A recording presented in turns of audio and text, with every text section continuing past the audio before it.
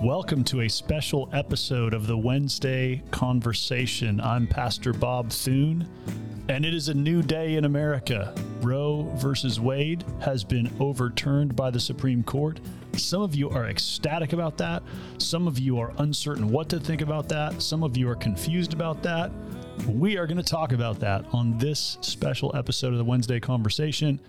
And when I say the Wednesday Conversation, I mean the Wednesday monologue, because I'm recording this one solo.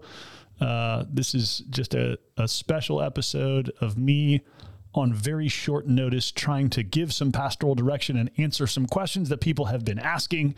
And rather than a regularly scheduled recording session, we are cramming this one in to get it out this week in light of the decision the court made last Friday. So thanks for listening in. And I know there's some questions probably swirling around your mind and your church, like the ones that are swirling around my mind and in the conversations I've been having over the past few days and weeks. I have the entire 212 pages of the Dobbs versus Jackson decision in front of me, the whole thing printed out here sitting on the table, and we are going to talk about it. We sensed that this might be coming because on May 2nd, in an unprecedented leak, the draft opinion of the majority decision made it out to Politico. And of course, that took us all by surprise. And so there was speculation, hey, maybe the court is going to overturn Roe versus Wade. But we've learned in moments like this, it's best just to wait for the actual decision to come out rather than speculating and prognosticating. Let's just wait till the decision is made. And that happened last Friday, June 24th. The Supreme Court issued the final ruling in Dobbs, and it did indeed overturn both Roe versus Wade and Planned Parenthood versus Casey, and sent the legislation about abortion back to each state to decide. So basically, the way to think about it legally in America is that the Supreme Court has returned things to the way they were before Roe versus Wade. On the day that Roe versus Wade was decided, 30 states out of the 50 prohibited abortion at all times. And so really what Roe did was to legislate nationally for abortion to be legal in every state, even though at that time it was legal in only 20 states and illegal in the other 30. And Roe did that by finding in the Constitution a constitutional right to abortion. And the jurisprudence by which the court said that the Constitution, written, by the way, in 1787, that the Constitution of the United States had in it a right to abortion, the jurisprudence around that was always somewhat questionable. Even very good legal scholars who are very pro-abortion have said, hey, the Roe decision is just not good legal work. And so for some time, the questions in the legal field have been, was Roe good jurisprudence? Was it decided on good constitutional grounds? And here in the Dobbs case, enough sort of precedent has come before the court, and enough cases with enough nuance have come before the court that they have finally ruled that, in fact, there is not a constitutional right to abortion, that the framers of the Constitution never had in mind a right to abortion, and therefore that Roe should be overturned and the matter returned to the states. A lot of folks have been asking, how should Christians respond to this? What should we do? What should we feel? How should we think? What's the right response in this moment? Obviously, it's a very polarizing moment in our culture. Some people are ecstatic. Some people are lamenting. What should we as Christians be doing? And that's the question I want to get to as a pastor, trying to give some counsel and wisdom. But I want to get there, first of all, by telling a few stories. I want to bring you into some of the backstory of what decisions about abortion have in mind, the stories that they impact, the actual real people and real situations that lie in the background of this kind of jurisprudence. So I'm going to tell you 3 stories from my own life. Story number 1, I'm 16 years old. I am a junior in high school, a student at Millard North High School right here in Omaha, Nebraska. And as a 16-year-old, I belong to a church, and our church has agreed one Saturday a month that we will take responsibility with some other churches for showing up and praying outside the abortion clinic, just praying for life and for the moms who are making these tragic decisions. So on a Saturday morning, my dad, who was the pastor of the church I grew up in, as just trying to be a good example for the church, he would go down and be there on Saturday mornings. And so I got in the car with him, my brother and I, and we went to what was then the abortion clinic at 46th and Douglas Street. For those of you who are Omaha residents, if you know where the Rathskeller Beer House is, what used to be Caffeine Dreams, the building directly to the north of that was for many years an abortion clinic. You wouldn't know it. It's a very nondescript building. By looking at it, you would never know that there was an abortion facility there. But back in those days, that was one of the 2 or 3 abortion centers in the city of Omaha. So we showed up there, and here's how it went. This is the late 80s, maybe 1990. We stand on the sidewalk across the street from the abortion clinic because, of course, sidewalks are public property. You couldn't stand on the property of the clinic, but you could stand on the sidewalk. So let's say there's about 24 people, maybe 36 people standing on the sidewalk. It's funny because it was evangelicals and Catholics. The Catholics have always been a wonderful pro-life community, but it was funny because it was like the evangelicals would stand on one sidewalk and we would have a little prayer gatherings, 2 or 3 people huddled up praying. The Catholics would be on the other sidewalk lighting candles and saying the rosary together. And it was sort of like, we each do our own thing, but we're here together. So there we were, standing on the sidewalk across from the abortion clinic on a Saturday morning. And here's how it would work. Saturday morning at 8 a.m., the clinic would open, and people would pull up and park in the parking lot across the street. The parking lot was across the street, so you had to park, get out of your car, walk across the street to the clinic. So these moms who are planning to have abortions would pull into the parking lot. We would just be standing there praying. We were not allowed to say anything, to be demonstrative in any way. Literally, our presence was just show up and pray. There was one person who was allowed to speak, and that was the sidewalk counselor. This was a woman, always a woman. It was a mom speaking to another mom. These sidewalk counselors were trained and equipped, and what they did with ferocity and beauty. I have never seen the kind of spiritual authority that was present in most of these sidewalk counselors when they spoke to these moms. And here's what they would do. As the woman would get out of the car, this sidewalk counselor would just stand there on the sidewalk and in a very gentle, kind, but pleading and earnest way would say something like, "Hey, mom, please don't do this. That baby inside you is alive. We want to help you. You don't have to go through with this. We have people who will adopt your baby. We have people who will walk with you on the whole journey. We want to support you and help you. Please don't go forward with this. Let us talk to you." And they would just plead with these moms as they walked across the street into the abortion clinic. It was powerful. It was not always effective. Sometimes it was met with middle fingers and anger. Sometimes it was met with shame and crying. Occasionally, a woman would stop walking across the street to the clinic and come and talk to one of those counselors, which was always a really powerful moment. But my sense as a 16-year-old human being standing on that sidewalk praying was this. This moment, what we're doing here, is more important than most of the rest of my life. Like, I'm a high school student. I'm concerned with things like girls and sports and grades. This is a life and death moment. This is a massive decision in someone's life. This baby is going to live or die. This matters. That was my experience in those moments. And for all the weird people out there who are like, abortion protesters are like, assertive and aggressive, and they're banning access to clinics and they're threatening people. None of that was happening. None of that was true. It was a very prayerful, gentle, gracious approach, but one that was morally serious. And as I think of that, I think of Denny and Claire Hartford, who here in the city of Omaha have been sort of pro-life leaders for decades. And they, back then, they're probably, in their 70s now.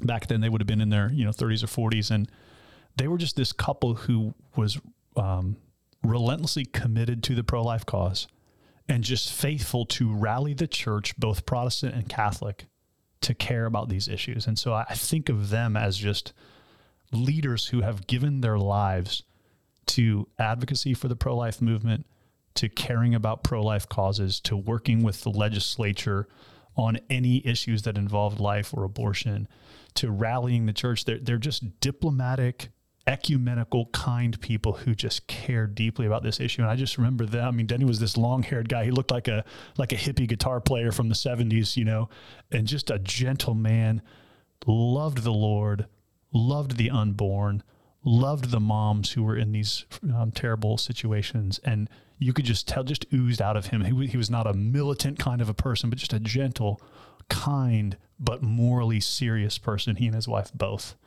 And I think of the decades they invested hoping and praying to see abortion come to an end in America. So that's story number one. Story number two, I'm probably 30 or 31 years old now. I'm serving as a college pastor at a church. In our college ministry, a bunch of people in their late teens, early 20s. There was a young girl who had hovered on the margins of our ministry for a while, then walked away from the Lord in the church, made some bad decisions, got into some bad relationships, ended up pregnant, reached out to my wife and I and said, "Hey, I'm pregnant. I'm not sure what to do, considering an abortion." She had built a good relationship with my wife, and so we just begged her, "Hey, would you come and sit down in our living room and can we just talk about it?" And she said, "Yes, I will." So she came over and we talked, and we just pleaded with her, "Hey, would you please consider adoption? Would you think about carrying this baby and putting it up for adoption?" And she said, yes, she would. At the same time, we had some friends in Texas who were struggling through the journey of infertility, and we called them and said, "Hey, we have this girl we know who's pregnant, who wants to give her child up for adoption. Would you be willing to talk to her? Would you have interest in adopting this baby?" They said, "If she will put this baby up for adoption, we would love it." They got on a plane and flew to Omaha within 3 days to sit in our living room and talk with this young mom and have a conversation about this child and what her options were. It was an amazing moment. It was an amazing story. She ended up carrying the baby to term, giving it up for adoption. It ended up that because of some of the legalities state to state, that she did not give it to that family, that friend of ours who lived in Texas, but put it up for adoption here in Nebraska. And that child was adopted by a family locally. Story number three. Now I'm probably 39, 40 years old. There's a couple in our church, a young, sharp, intelligent, successful couple. If you met them, they're just normal human beings that you would meet in a church. You wouldn't know there's a story underneath it, like is often the case. All of us have a story, and sometimes other people don't know what it is. But the story of this couple was this. Years previous, they were dating. They were both non-Christians. They were sexually active and involved. They got pregnant, found it inconvenient timing in their life, and so they agreed together to have an abortion. So he wrote the check and drove her to the clinic. She went through with the procedure. They sort of dulled their consciences and moved on and just tried to treat this as an event that happens in life. They were both non-Christians. They didn't feel a ton of ethical conviction about it, but it did weigh on them in certain ways. They moved on. A few years after that, both of them came to faith in Christ. And you can imagine how that decision felt different on the other side of giving their lives to Jesus, on the other side of being convicted about a biblical ethic of life. And man, years after I met them, they said, "Hey, can we sit down and talk?" And they came in and sat and told me this story of this decision they had made years before. And they wanted to talk about it because they needed absolution. They needed to get it into the light. They needed to know that it was forgiven. They needed to grieve the decision they had made. They needed to be honest about the sin and the guilt and the shame and the embarrassment and the lament. They wept on my couch as they told me this story. And I had the privilege as a pastor of reading scripture over them, preaching the gospel to them, reminding them that Jesus died for sin, even grievous sin, praying that they would feel the forgiveness and grace of the gospel. To this day, not many people in their lives know that that's a part of their story. But that moment was a powerful pastoral moment of realizing that in your church and mine, those are the stories that are present. Those are the kinds of people that when you meet people on the surface, you don't know what's in their story, but so many people have a story with abortion in the past and it breeds a ton of guilt and shame and weight. And it is a powerful, powerful, weighty thing in the souls of people. Why do I start this podcast with those three stories? Well, because that's what the Dobbs ruling is about. First of all, I see the Dobbs ruling as a vindication of the years, the decades invested by people like those sidewalk counselors working to love moms by telling them the truth in love and just graciously seeking to make abortion less and less of an option and to urge moms to choose life. There are Christians who have been actively working in this direction for decades, faithfully caring about the unborn. The Dobbs decision is a vindication of all of that work, and we should thank God for it in that regard. Second, the Dobbs decision is a balm to the souls of people like that couple who made a decision out of convenience because it was just available to them that they later regretted. The Dobbs decision is going to make it much harder for people to make a flippant and careless decision that's not grounded in careful moral thought. That doesn't mean it will be impossible for people to do that. But I think about how many stories 20 years from now are going to be different, where people might decide we need to carry this baby to term, and it's going to save us from guilt and from shame and from the moral conviction of conscience that's present, knowing there's something in our past that's very grievous to the Lord and grievous to human existence. And finally, the Dobbs decision is a rebuke to the ignorant leftists, and there have been a lot of them in the last 5 days, who say things like Christians aren't really pro-life. They're just wanting to score points in the culture war. They just want their issues to get advanced. They're not consistently pro-life. The people who say things like that don't know very many actual Christians, because actually the conversations like the one that took place in my living room, little acts of mercy like connecting a vulnerable pregnant mom with a couple looking to adopt, those things happen all the time among Christians. Most of the people I know who are convictionally pro-life have stories like that in their past where they've interacted humanly and personally with a vulnerable mom or with a couple who wants to adopt a kid and have tried to broker an arrangement and make a connection and be personally involved. This is very normal for Christians who are pro-life. So the Dobbs decision, I think, puts a new cast on those three stories in my own life and brings a sense of fulfillment and culmination to something that we've been working toward as Christians for decades. Now, as I say this, and as I talk about this, I want to acknowledge what I acknowledged in our public remarks here at Cormdale last Sunday, which is this. In a missional church, in a church that's really serious about gospel hospitality, we always want to acknowledge that there are people among us who do not yet have a consistent Christian ethical position on something like this. So maybe they would consider themselves pro-choice or pro-abortion. Maybe they're just unsure.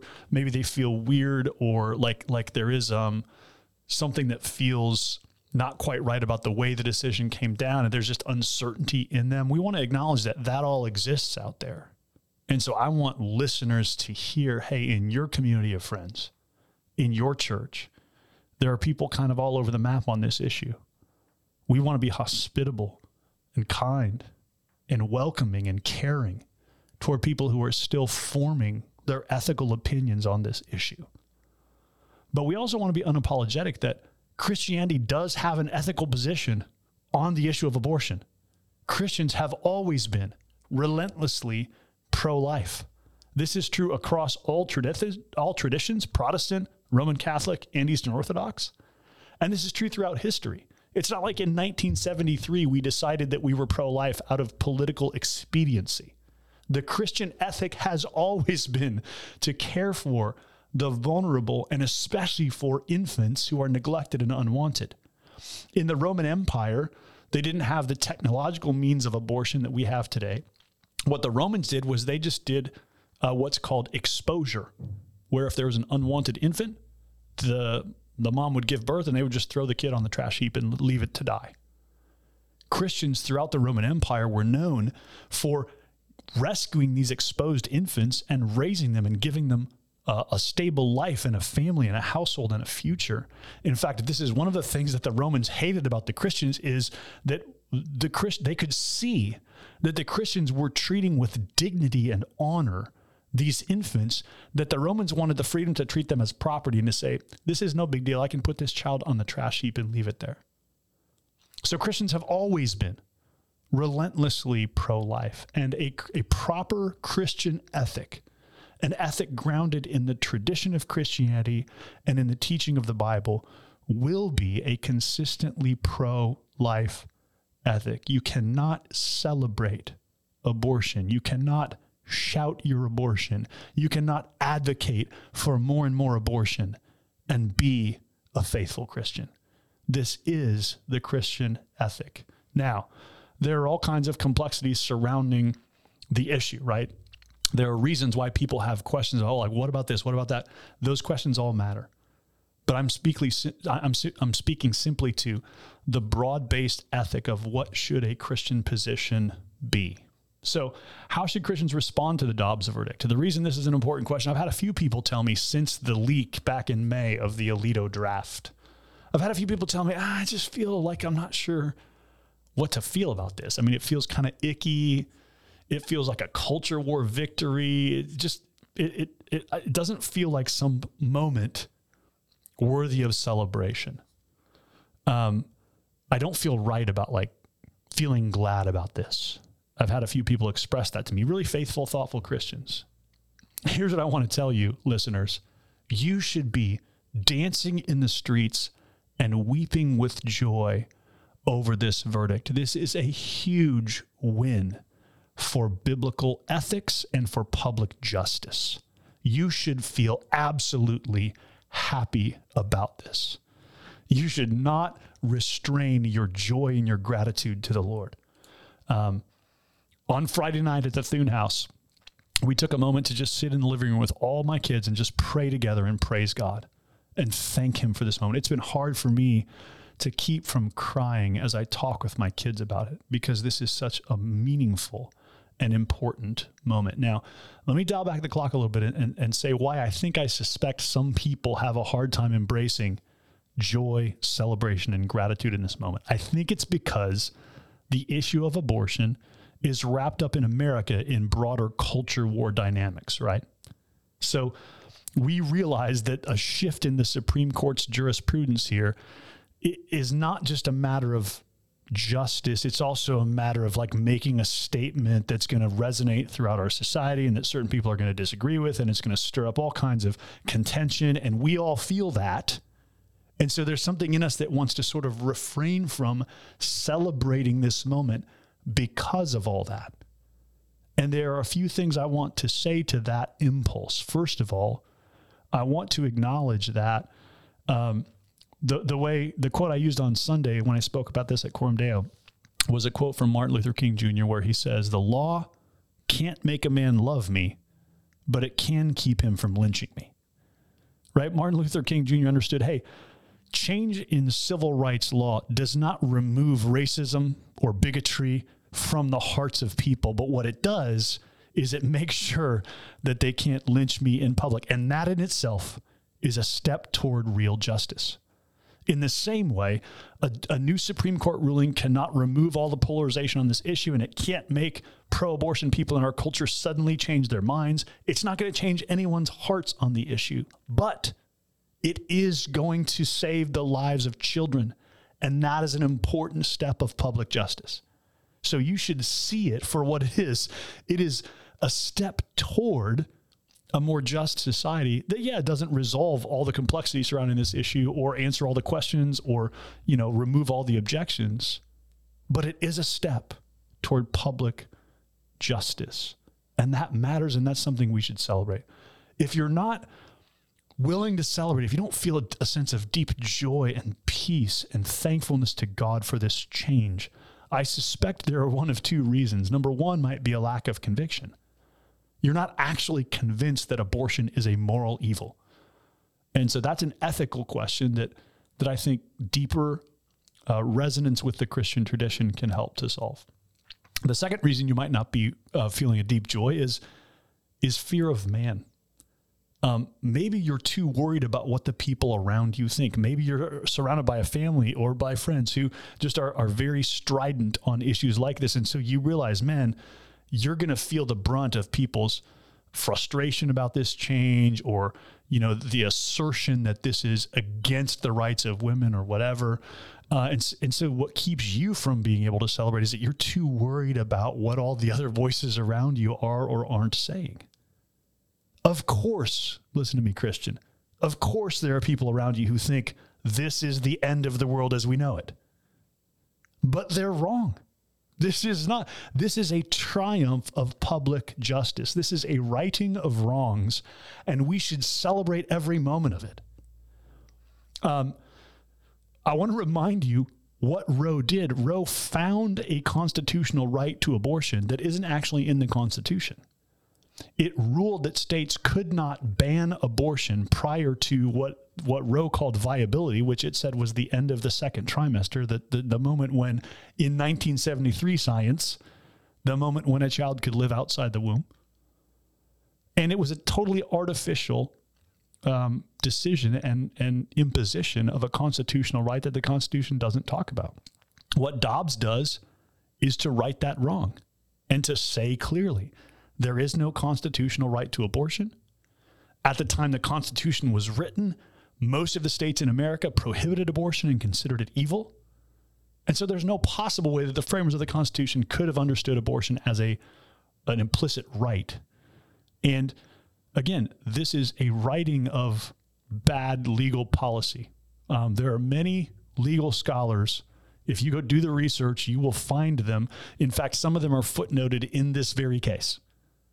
Scholars in places like the Yale Law Review and the Harvard Legal Journal, people who would just say, hey, this is bad. Roe was bad jurisprudence.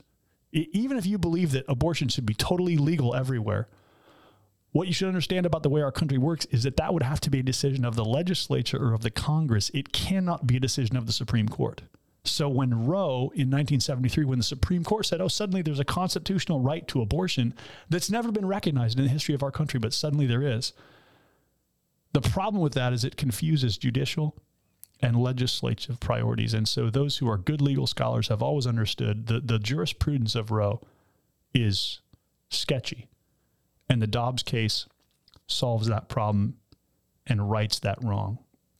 Now, listen, there's another reason that I think some Christians feel, hesitant to celebrate this moment. And that is because so much of the cultural pressure around us right now shames us for being in any way conservative or for celebrating things that feel like there's an undertone of politics to them.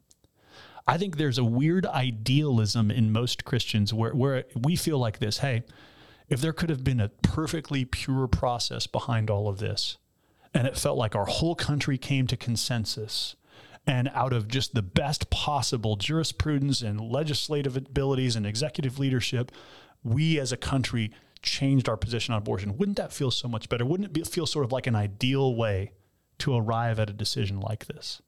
There's a weird idealism that many Christians have about politics. But friends, we'll probably talk about this more on a future podcast. But here's a simple definition of politics that I think will help us. Politics is the prudential pursuit of justice. The prudential pursuit of justice. In other words, it requires prudence. It's doing the best we can in the moment with what we have to work toward a just society. Prudence requires trade-offs, right? Politics is never idealistic. It's never pure. It's never like you get everything you want in exactly the way you want it. Politics is always the art of give and take. It's the art of compromise. It's dealing with flawed systems to achieve the best possible, the most just possible outcome for society. So here's what the progressive leftist sort of politically agitated people are saying right now. They're saying here's, conservatives, people who are more culturally conservative, whether they're like, right-wing Republicans or just, Christians who value conservative values. What those people are happy about is they got Donald Trump elected, and then Donald Trump appointed 3 Supreme Court justices. And then here we have this decision that's a 5-4 decision. And it's primarily those new conservative justices that are making the decision. And so there you go. This is what we get for having Donald Trump as president. And they're trying to sort of lay all of that at the feet of Christians and conservatives and quote unquote white evangelicals, whatever that means, who got us here. And there's 2 things to say to that. One is to say, yep, that's kind of right. And another is to say, we should not be ashamed of that. If we dial the clock back to 2016, there were 2 primary groups of people. One, there were people who said, if I have to choose between Donald Trump and Hillary Clinton, I'm voting for Trump. I might not like him. I might not agree with him. I might not think he's a good person. But the ultimate decisions he makes are going to be better for society than the ones Hillary Clinton would make. Then there were a group of people who said, I can't in good conscience vote for Donald Trump. Therefore, I'm going to choose to not vote or vote third party or vote for an independent candidate or write in someone. I, full disclosure, was one of those people who could not in good conscience vote for Donald Trump.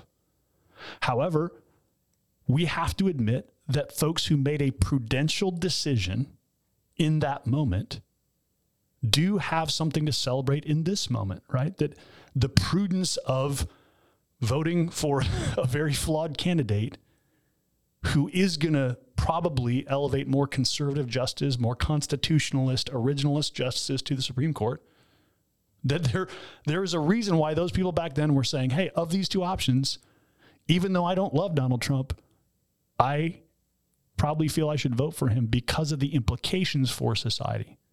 And in this moment, I have to, as a person who has been a hardcore never Trumper from the beginning and still to this day thinks Donald Trump is a terrible picture of what leadership should look like, I have to say the prudential decision that some people made may have been a good and wise decision at that time. And this is what history bears out, right? Is that we don't ever have the choice of what the ideal is. We have to choose between what's in front of us.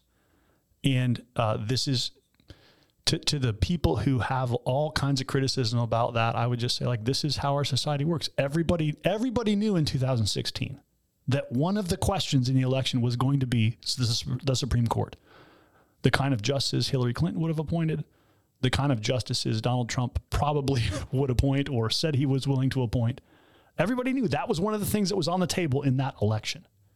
And that is as it should be. That's how our country, that's how our political system works. This is actually the way things are. It doesn't do us any good as Christians to sort of to stay distant from that out of our idealism and say, well, the whole process is kind of messy. It is kind of messy. But also, it's the reality of how things work. So I think we have to look at this Supreme Court decision and say this is an absolute victory for public justice.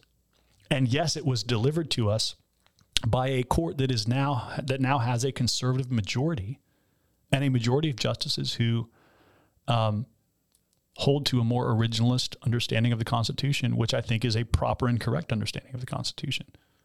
And so we have to say, hey, you know what? Part of our job as Christians is to make the best prudential decisions that we can.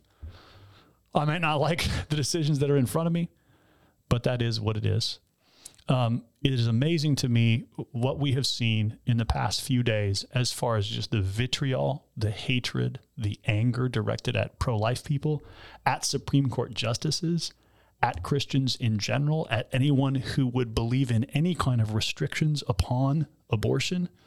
This past weekend, the mayor of Chicago, Lori Lightfoot, took the stage at a public event and said with a microphone in her hand, F. Clarence Thomas. Yesterday, Hillary Clinton went on television and said that Clarence Thomas is a person of grievance. It's amazing to me how much hatred a wise but conservative justice takes from people who don't agree with his point of view. And I think one thing we as Christians are called to do in this moment is to abandon all of that vitriol, abandon all point scoring, and just say, we are going to thank God for what we believe is a step toward public justice. We're going to thank God for overturning a very bad court precedent that has led to the loss of 60 million lives since 1973. We're going to celebrate the overturning of that. But we're not going to gloat. We're not going to point score. We're not going to say, see, Donald Trump got us this. What's wrong with all you Christians who didn't vote for him? Which is what, so like both sides right now are point scoring, right? The left is saying, well, this is what you guys all get for allowing Trump to be president. And the right is saying to more moderate or more centrist kinds of people, hey, see, you guys should have voted for Donald Trump. And since you didn't, you don't get to celebrate this victory as yours because Trump is our guy. There's just all kinds of weird cultural polarization happening right now.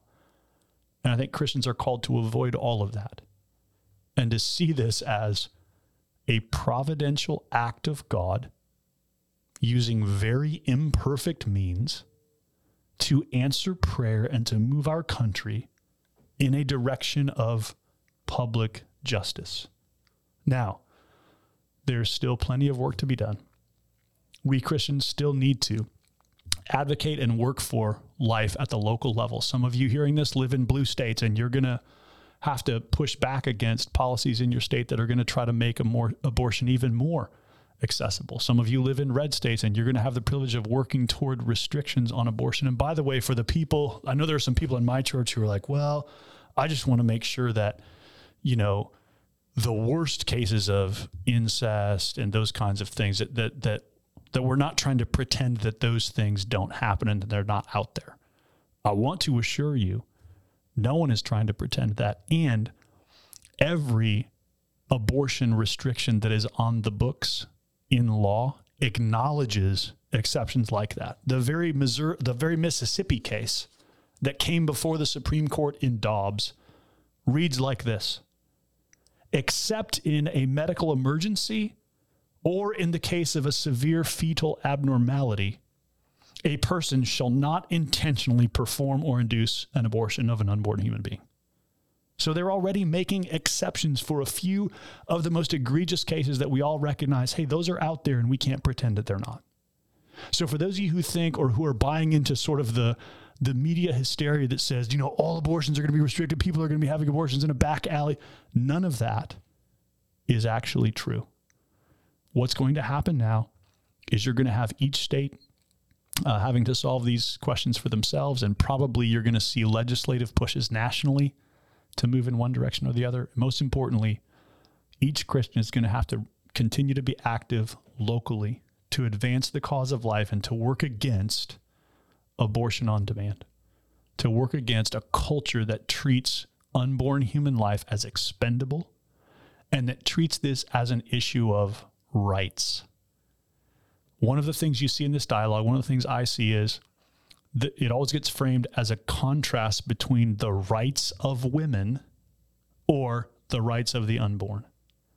It's, whose rights matter more.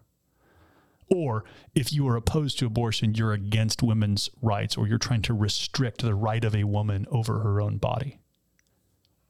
The problem with the language of rights is it's such thin language. As human beings, we not only have rights, we also have responsibilities. The questions we ought to be asking as we think about issues like abortion is not just what's my right as a human being, what's my right as an American? What rights do I have or not have? The questions we should be asking are, what is my responsibility in the world? What responsibility do I have? And that question opens up a whole new category by which to think about the trade-offs involved in any of these matters. So I want to urge you, Christians, work locally. For those of us here in Omaha, we're so thankful at Coram Deo for partnerships with places like the Bethlehem House, which is a home for vulnerable moms who need to be in a place where they can raise their unexpected children safely. The Assure Women's Center, which is one of the wonderful pregnancy centers in our city that does great work with vulnerable women who are considering abortions. Christians need to continue to do those faithful things, support those organizations, pray for those organizations, give to those organizations, volunteer at those organizations, and be active legislatively at the local and state levels to speak into the legislative proposals that are being put forward. Most importantly, we need to keep using our living rooms. We need to keep using our gospel community groups as places where we can come around and support moms who are in need, couples who are looking to adopt, valuing life, honoring human beings as made in the image of God. All of this matters. All of this is our calling. All of this is work we need to remain committed to. But even as we do that, let's not be afraid to celebrate, to thank God tearfully for the decision that was made last Friday and for the wonderful step our country has taken toward honoring the life of the unborn, without minimizing the complexities, without trying to pretend like there aren't situations that are very hard to sort out. We should absolutely celebrate the fact that God in his providence has moved us to a place where abortion is now no longer understood to be a constitutional right, and where it's adjudicated in each state according to the laws of that state. So let us celebrate and give thanks to God for this moment in our culture. Let us continue to work for the right of life. And for those of you who are still conflicted about what you think or should think, may the sort of historic Christian viewpoint here gain more weight in your soul as you think about the ethics and the complexities of the world that we live in. Thanks for listening. If you have other questions that you want to think about or other aspects on this conversation that you want to hear us tackle, I'd invite you to email podcast@seedomaha.com. We'd love to tackle those on a later podcast. I don't have the episode number in front of me, but you're welcome to go back and listen to our interview with Tony Clark, the director of Assure Women's Center, which was last year. And so it was an episode 40 or 50 episodes ago where you can go back and listen to our interview with Tony and hear her talk about the work of the Assure Women's Center. And I'd love to have you hear from her and consider the work that they do and why it matters, and hear from someone on the front lines who's trying to engage with vulnerable women in a Christ-centered, honoring way. So thanks for listening to this special episode, and I would love to hear your further questions about this topic and any others in our culture. We'll see you again next time for another episode of the Wednesday Conversation.